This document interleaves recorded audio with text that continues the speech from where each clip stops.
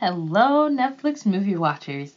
You are listening to Chatty Sisters, episode number 5, with your host, Mara, and I'm going to be reviewing Boys in the Hood.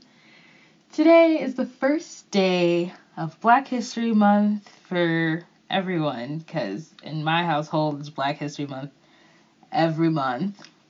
So I thought to commemorate it, I would find a classic Black movie on Netflix, and surprisingly, they had Boys in the Hood. Of course, it's only in the Netflix in Canada. I did search the one in the US, and it's not there. But most people I know who listen to this show already have either seen the movie or they have a copy of it at home. This is my first time seeing it, so you're getting a fresh review of this movie. So, if you don't already know, if this is your first time listening to Chatty Sisters, all you need to know is that I give you a rundown of the movies that I watch on Netflix, and I tell you all about a movie that I can without ruining any of the good stuff.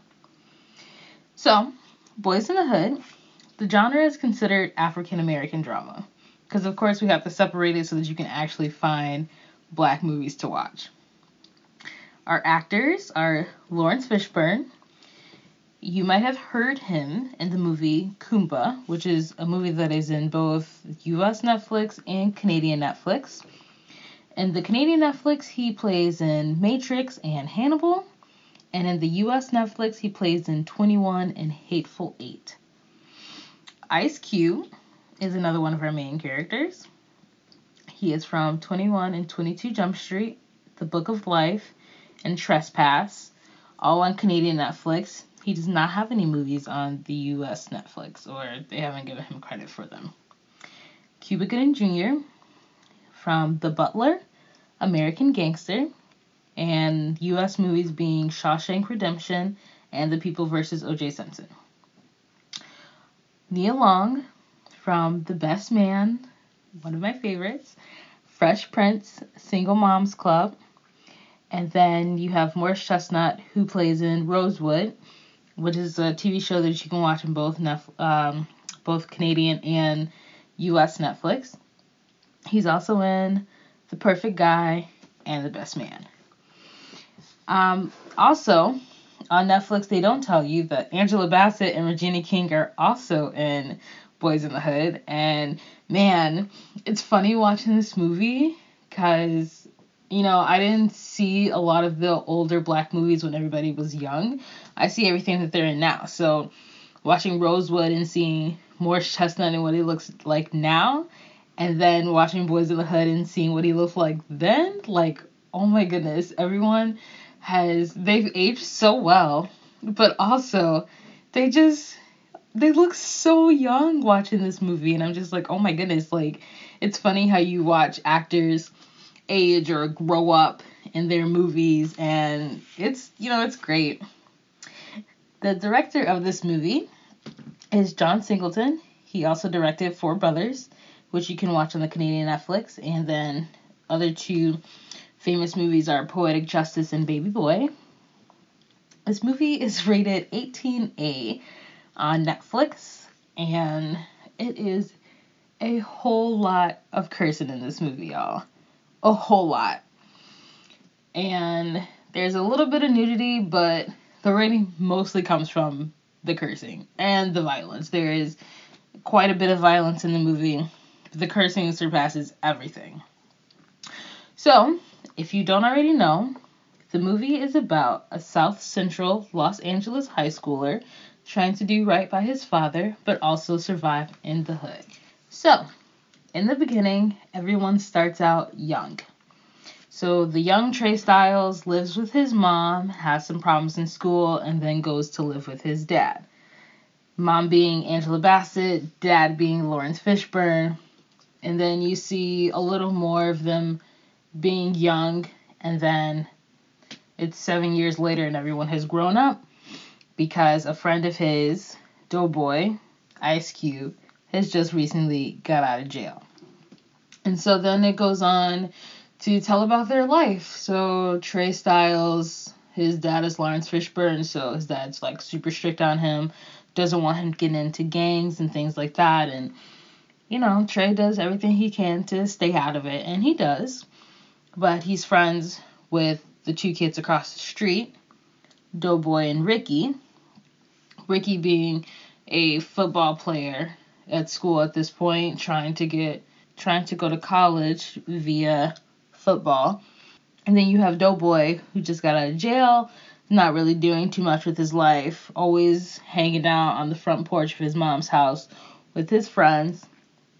And you just see pretty much the three of them and how the next few months or so goes for them. Like, while they're trying to decide where they're going to school, what they're going to do with their life, and also trying to deal with the gangs that are in their neighborhood, also trying to deal with their girlfriends, you know, stuff like that. So it's a really good movie. And it wasn't what I expected it to be. And it was good. I guess whenever people talk about movies like this, I always expect them to be like comedy centered. This was not one of those movies. It was a good movie. There were some funny parts, but it just like held me. Like, this movie held me, y'all. It was good, and it was meaningful. It's like I watched it and I was like, man, like, you see the things, you know, things in some Black communities haven't changed, but you see how there's always somebody who's trying to lift up their children and get their children to lift up other people's children. Everybody's trying to somehow get on board, and some people they're not about it. These boys are 17 years old, and they're trying to figure out what to do with their life, and there's this other guy who is basically picking on them, and he's 27 years old.